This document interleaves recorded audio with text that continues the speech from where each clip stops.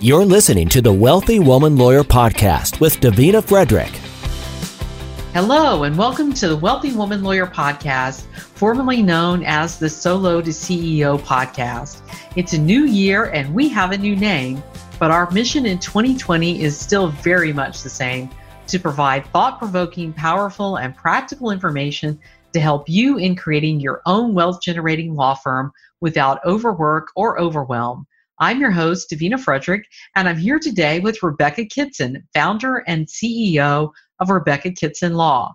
Rebecca Kitson Law focuses exclusively on serving immigration clients in Albuquerque and soon Santa Fe, New Mexico. Welcome, Rebecca. I'm delighted you're here today on the Wealthy Woman Lawyer Podcast.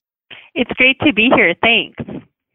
So it's been, probably at least a year or so, maybe, I know at least a year since you and I have spoken. And so much has been happening in your firm since we talked last. I am so excited to hear all the changes that you've gone through in the last year or so. But first, before we get into all of that, let's tell everybody about your firm and what you guys do, or about who the clients you serve and how you serve them. Okay, great. Well, we practice exclusively immigration law. We currently have 4 attorneys that work here. We're all women. And then we have support staff. So we have a total staff right now of 16.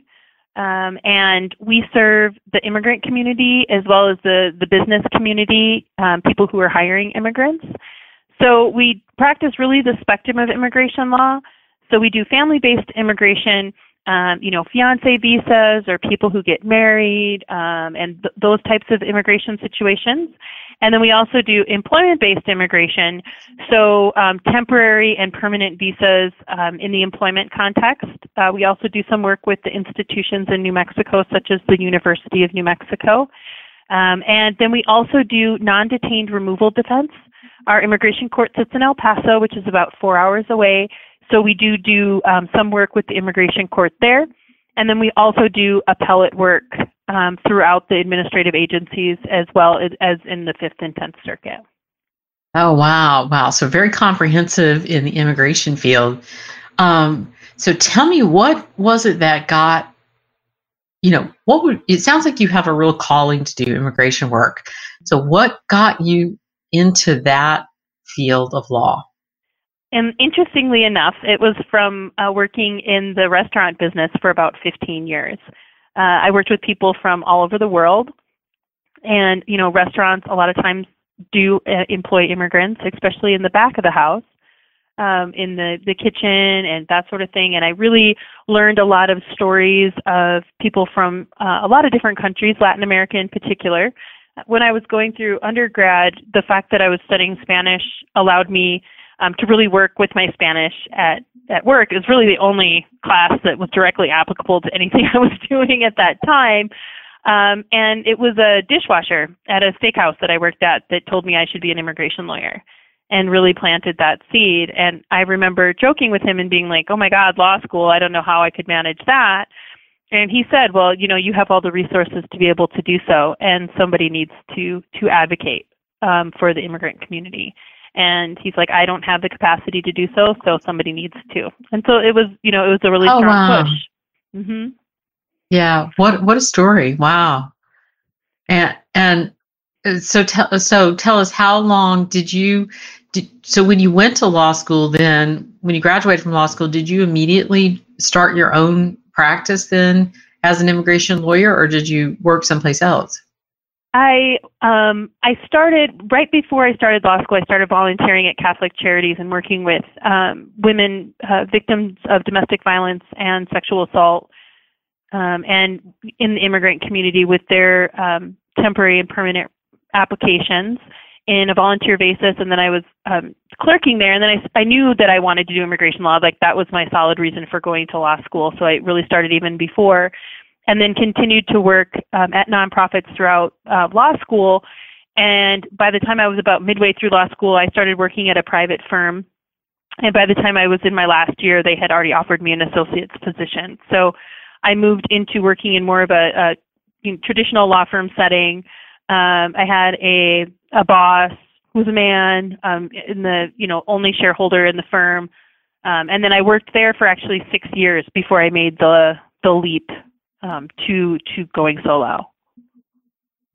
So it was a bit of a transition, and I definitely had a taste of working for somebody else for a significant period of time before I made the choice to go out on my own.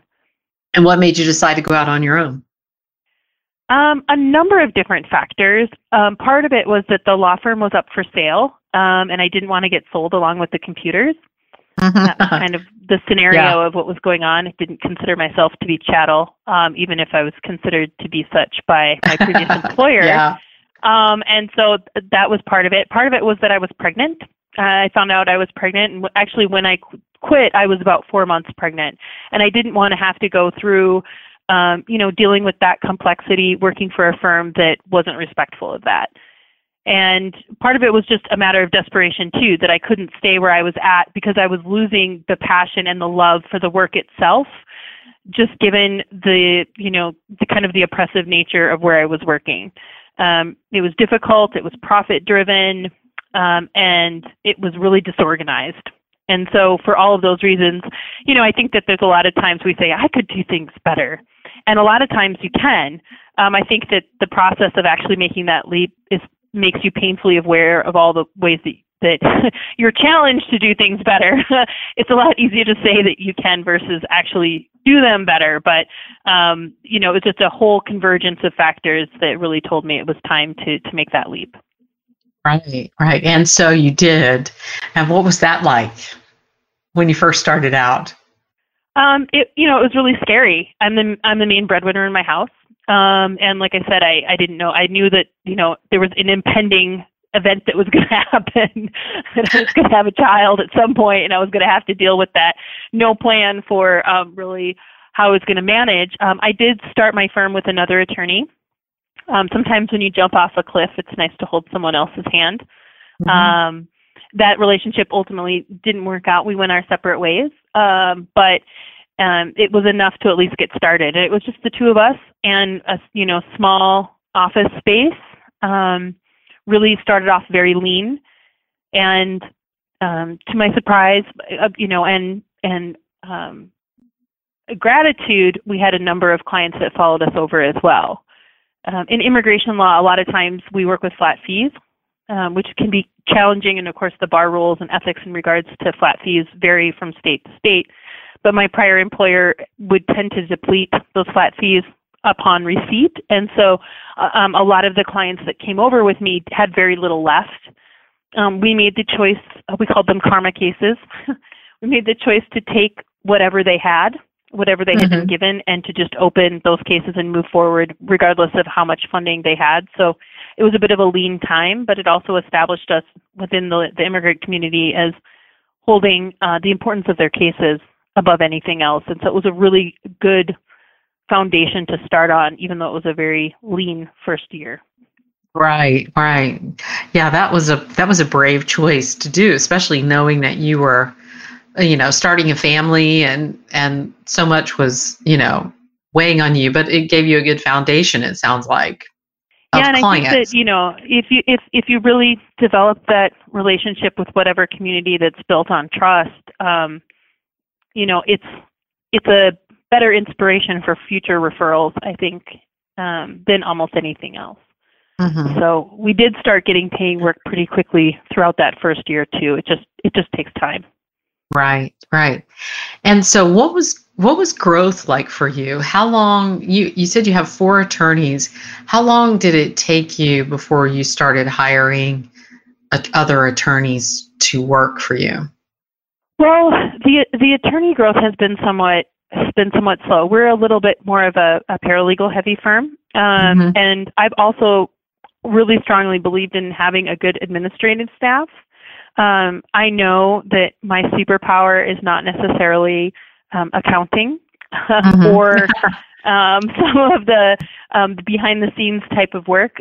I was lucky enough to have a couple of people eventually follow me from the previous firm, people I'd worked with before.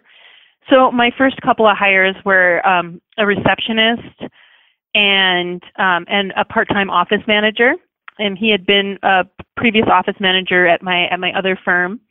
And he had left there as well, but he started working with us pretty quickly.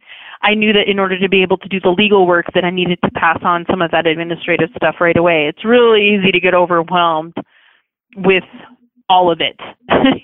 Right. When all of a sudden it's all in your, in your wheelhouse. It's pretty intense.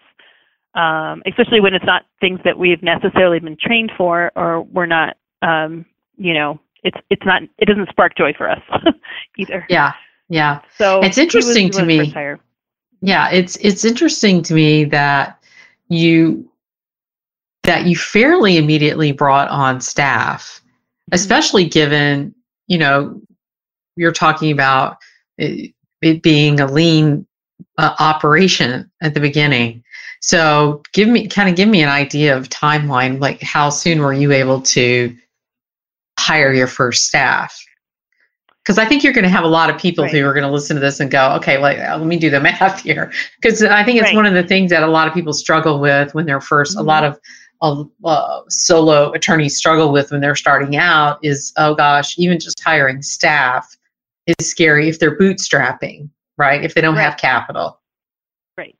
And I think, it always takes, you always have to have a little bit of an optimistic view of growth. And for myself, I knew that I didn't want to be a true solo practitioner. I knew that I wanted to have a firm and that I wanted to have people supporting me.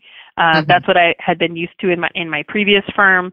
And as long as I knew that the new cases were coming in and that we could see a growth clip, that we would be able to do that. It's part of the reason I took on my office manager first on a part-time basis. I was lucky that I was able to do that.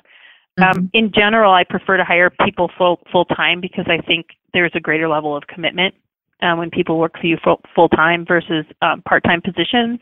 But they can be really helpful. Or even, now looking back, hiring a virtual assistant or something might have been the edge that we needed.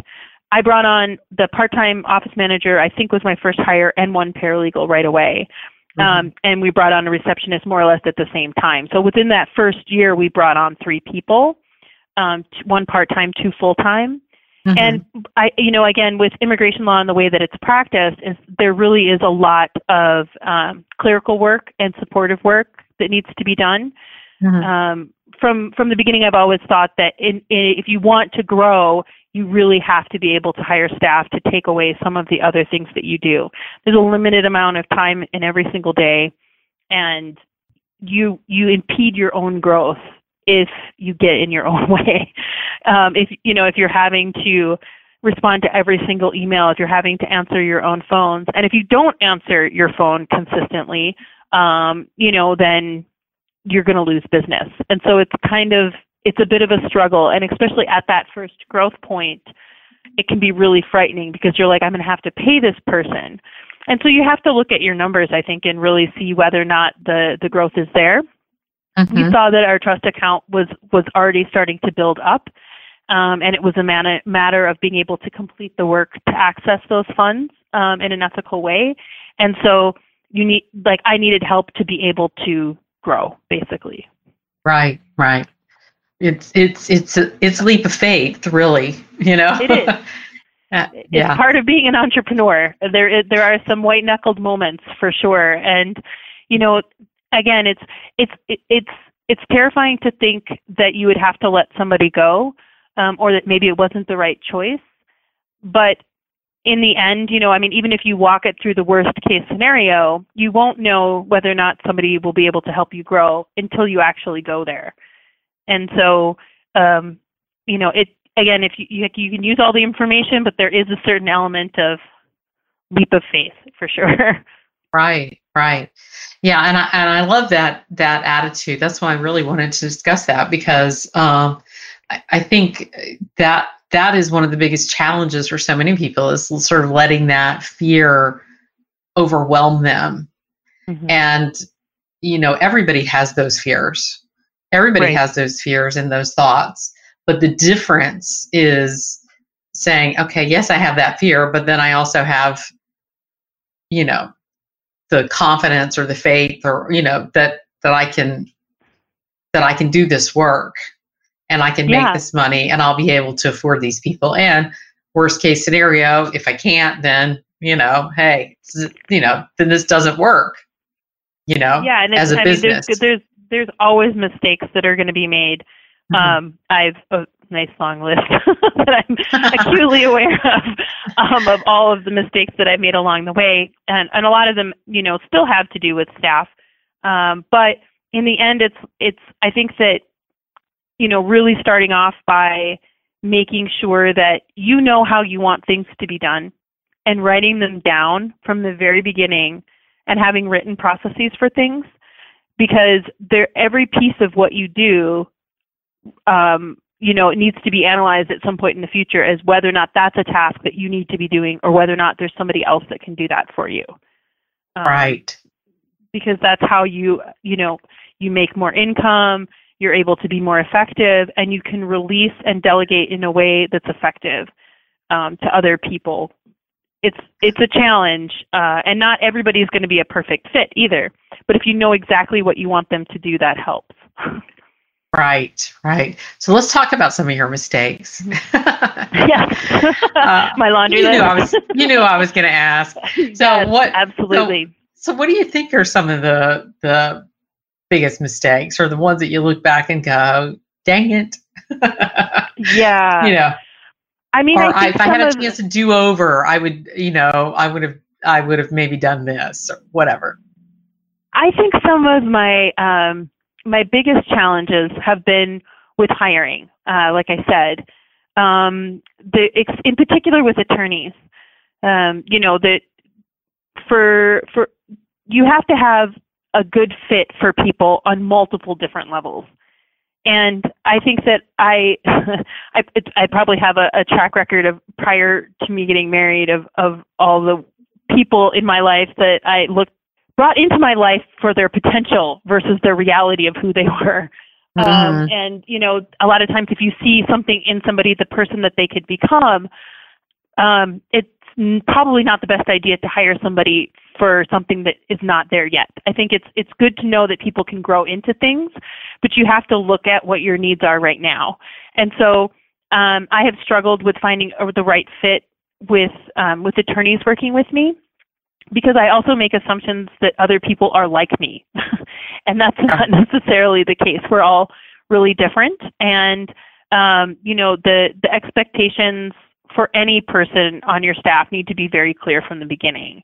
And so I think that, I would hire people that would have the resume or have the paper version of what you need. They spoke Spanish, they have a license to practice law, and they went to law school, overall things where they seem like a nice person. But there's a book called Who? I think it's the A Method for Hiring. And they talk about the fact that, it's like we're these trained professionals that as soon as you go in to hire, all of a sudden it becomes voodoo hiring. And it's like tea leaves. You go from being this person that's like carefully analyzing statute and going through these things and writing appeals, and then you go to hire somebody and you're like, I don't know, they seem cool, and then you hire somebody based on that, which is obviously not factually based or, really going to lead you down. You might be lucky, but it doesn't give you enough information to effectively see whether or not somebody's a good fit for you. And as you know, with attorneys, it's a huge thing for their career. I'm in a very small legal community. If somebody comes and works with me and then doesn't work with me, either based on them or myself, it's going to be, we're all swimming in the same pool. So, there's huge impacts to people's lives based on right and wrong decisions. That's something I've really struggled with. I'm really glad to say I finally have, I think the team of the four of us that are really great and really strong. And my most senior associate and I are actually in partnership negotiations. So finally got into the point where I'm considering going to the altar again. Congratulations. It's scary, but again, it's another leap of faith, and it's the development of an ongoing relationship. And I guess hope springs eternal with everything. So, but yeah, I mean, just really defining what I want out of people, and then being very, very clear about expectations from the get-go. I'm not when you work professionally with somebody, it's not necessarily about friendship. Friendship is part of it, but it's also, you just need to be really clear about the hours that you expect out of somebody, the level of work that you expect out of them, all of that kind of thing. Have everything really on the table so that everybody knows what you're talking about. Have you used do you use any personality assessment tools like Kolbe or DISC or anything like that when you're hiring? Have you done that? I have not, although it's something that I have considered, and I've recently done a little bit of research on it to consider some of that additional information, because more information when you're hiring somebody is always a good thing. I really like the Kolbe analysis with a K, Kolbe, Kolbe.com. You might want to check them out. Just put them in your, make a note of that next time around and check that out. And you might even have your current team do it. It's really fascinating because they give you a little graph and you can tell from the graph what you're strong in and what you're weak in, and what they're strong in and what they're weak in. And it's just it gives you a really simple little sort of number graph. Right. And it will be fascinating because everybody's going, what? I wouldn't think that.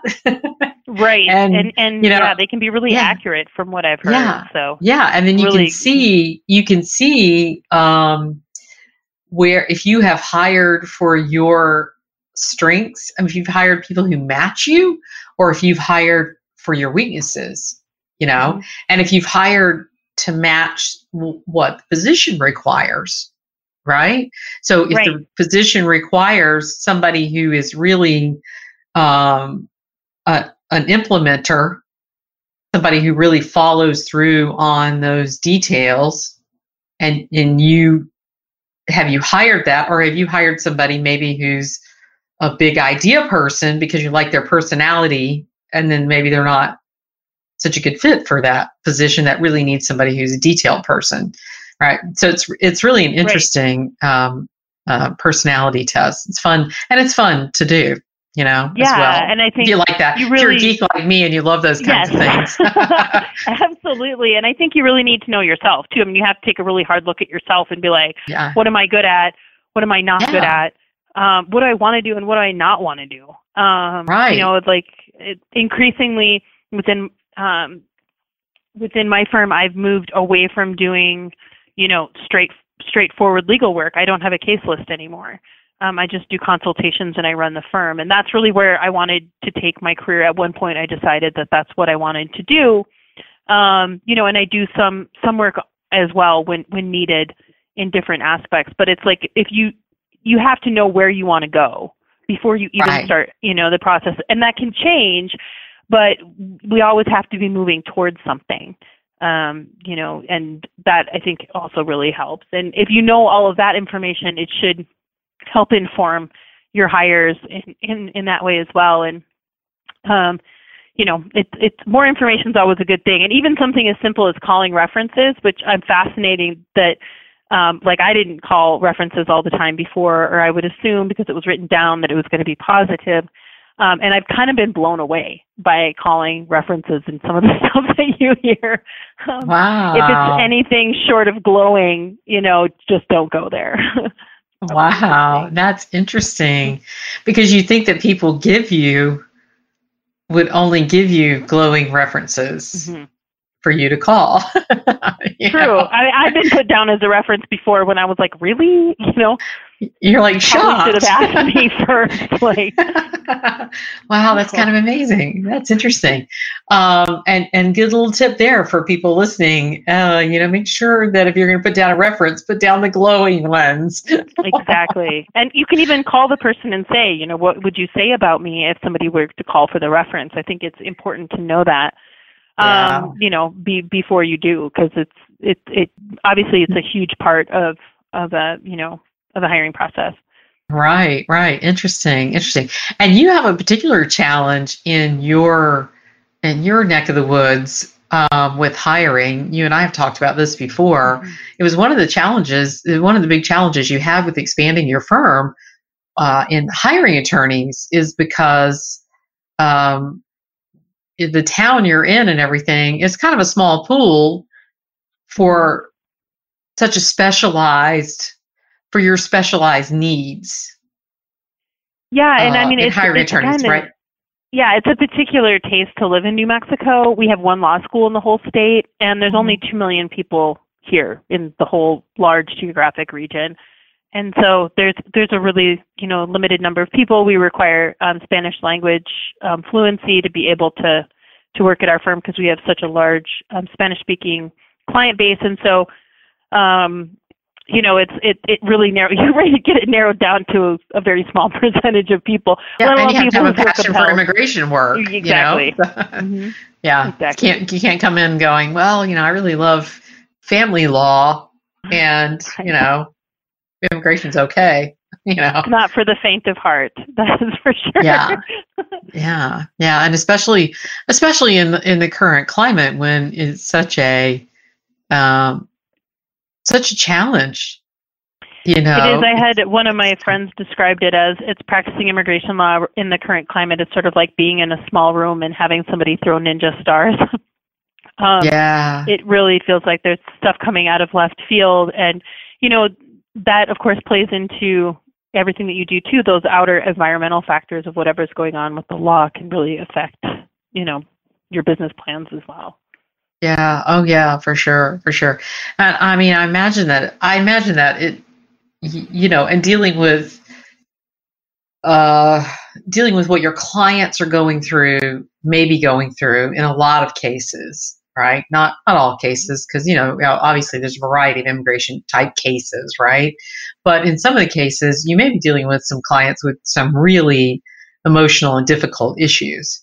Mm-hmm. And I'm sure that presents its own challenge in the nature of your practice as well.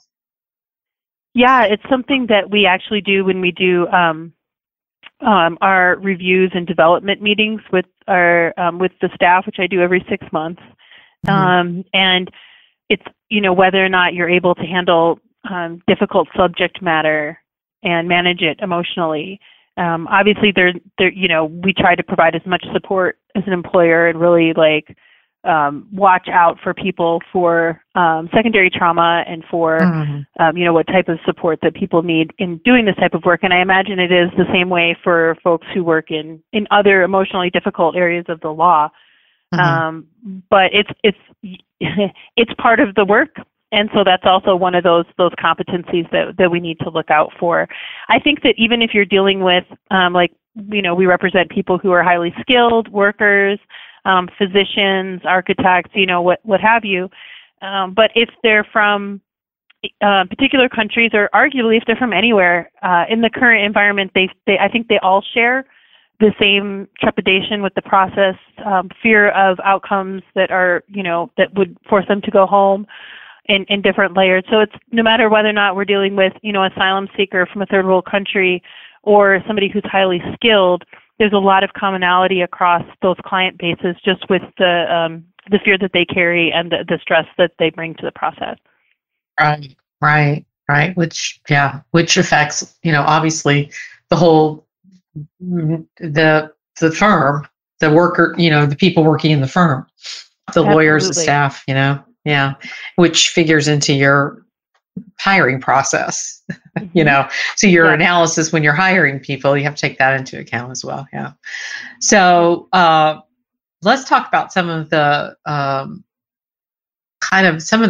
the business changes beyond the hiring that you've done as well. I know that you've been doing more sort of working on systems and really working on the growth of your firm,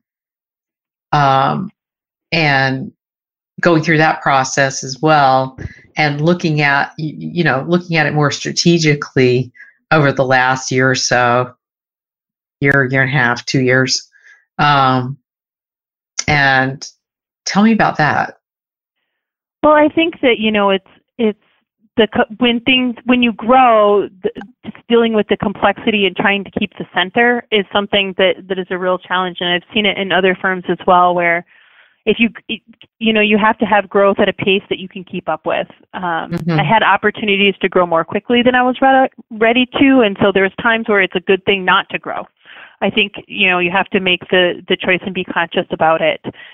I always wanted to have another branch office, and so that's something that we're currently in the process of establishing in Santa Fe. Right now, we're hoping to have a full grand opening of the branch office right about the first of the year. Oh wow, that's exciting. It's really exciting, and it's another leap of faith. But especially given how widely spread out people are and clients are across the state of New Mexico, providing a branch office that's an hour north, really, it will be supportive of that northern part of New Mexico, which is really underserved. It's for legal support in so many different ways, probably for most professional services, but in immigration law in particular. So that's the market that we're looking to reach. Is that northern section of the state in particular. Also, of course, with the increased number of people and the hires to be able to move forward with that, it strains the processes that you have in place. Like I feel like every time I have procedures and protocols for stuff, and then you have to go back and revisit it again. And that's always a challenge and a strain on time, because it never feels like you have the amount of time that you need to work on the business instead of in the business. And, it seems like in some ways it's hard not to be like, well, I could be doing a consultation and bringing in new funds for the firm, or I could be writing a protocol on Freedom of Information Act requests, or how to use our FedEx or whatever. Right. And some of those things I can delegate, but some of them, they come back to me because I know I need to write them, because I want things to be done my way, and have something to refer back to, because also expecting people to know the way that you want something to be done. It's like, can't you just read my brain? Or intuitively understand. If only. The technology's coming. As soon as we get 5G, the technology's coming. It's kind of scary, actually. You're like, no, I know. Maybe from our tinfoil hat, we can connect our tinfoil hats to protect ourselves from 5G. But otherwise, the manual, going back to that and really having procedures for everything, because to recreate things, to recreate the same client experience, no matter who they're dealing with in the firm, and for me to be able to tell a client that I'm opening up a case with, this is what's going to happen, and this is the way you're going to be treated, and and all of that. Like, I want that to be fulfilled. It's not just bringing the person in the door, of course. It's being able to give them a good experience throughout the process. So that is I think every bit of growth strains those, and you have to go back and do the work to really make sure that the procedures are in place. Right. Get out of control rather fast. So tell us what for those who are on the solo to CEO journey, maybe coming up behind you, what kind of advice would you have for them? Well, I think that, one of the most important things to start with, even when you're doing it, and is really, I know that when I made the leap and opened up my own firm, the reason I was doing it was because I was reaching for the reason that I had already gone on the journey. I was losing my passion. I had a night right before I quit where I was like driving home, and I picked up some to-go food at a restaurant, and I was gazing at the bartender and wishing to God that I could be him again, like back where I was. And I was like, wait a minute, like, what am I doing here? That's crazy. Not that bartending is bad, but it's like I've gone on this journey for what I feel like is a very strong purpose. And if that's slipping, then why am I doing this at all? So I think that, wrapping your head around your why and really being able to know, why you're doing this. It should be, if you're doing it for the what, for the, for the money, or, for whatever other reason that's not based in the inspiration and the reason why you're doing it, you can lose your way rather quickly. if you want to be able to have a place that's wonderful to work and that's different, and all of the reasons that you walked away from, the security of working for somebody else, that steady paycheck, whatever, and you're really going to make that leap of faith, then remember why.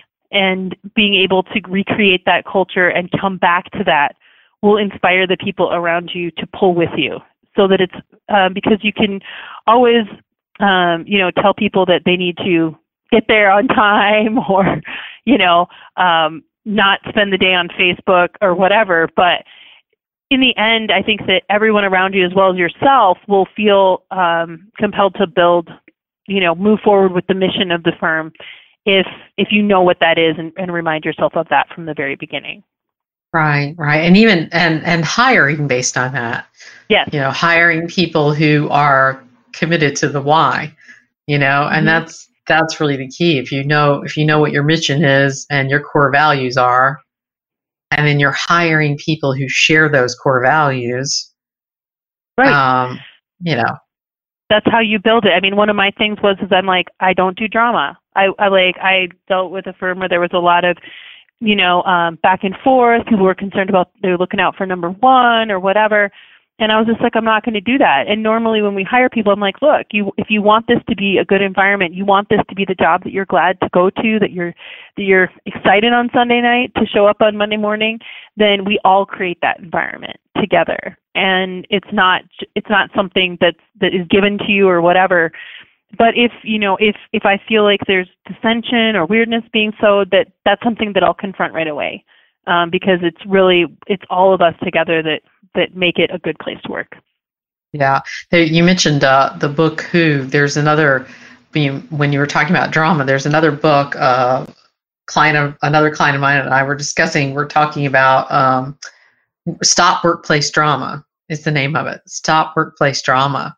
So you might want to check that out. Add that to your library. Because I do. I stomp it out. I'm like, no drama. I can't handle it. It's like, yeah, and I thought that was a great title. I was like, man, I wish I had written that book, Stop Workplace Drama. What a great title. It's very clear, very straightforward. Make it stop. I mean, I always joke that we've got enough to battle without that government, without us cannibalizing ourselves. So exactly. We have to be a united front. Exactly. So, well, that is all just really exciting, and I'm so glad that you shared today, and lots of great advice and insight into firm growth. And I can't wait to just see, how this goes for you, and exciting news about the Santa Fe office and all of your growth. 16 employees now. Tell us how we can find out more about you on the internet. Well, we do have a Facebook page that we update with information from time to time, and we have a website that is www.rkitsenlaw.com. That's RKITS as in Sam ONLAW.com. Great, terrific. Well, Rebecca, I really appreciate you being here today. I've enjoyed it so much, and as always, it's terrific to talk with you and hear all about what's happening in the world of immigration out in New Mexico. So thanks for being here. Absolutely. It's my pleasure. And I hope that everybody is inspired to make that leap of faith. The Wealthy Woman Lawyer podcast is sponsored by Wealthy Woman Lawyer, LLC. We help women law firm owners build wealth-generating law firms without overwork and overwhelm, so they can reclaim their time and create the lives of their dreams. If you are ready to create more of what you truly desire in your business and your life, then you'll want to sign up for our free training, How to Transform Your Solo Practice into a 7-Figure Firm with Total Ease. Register at wealthywomanlawyer.com/webinar.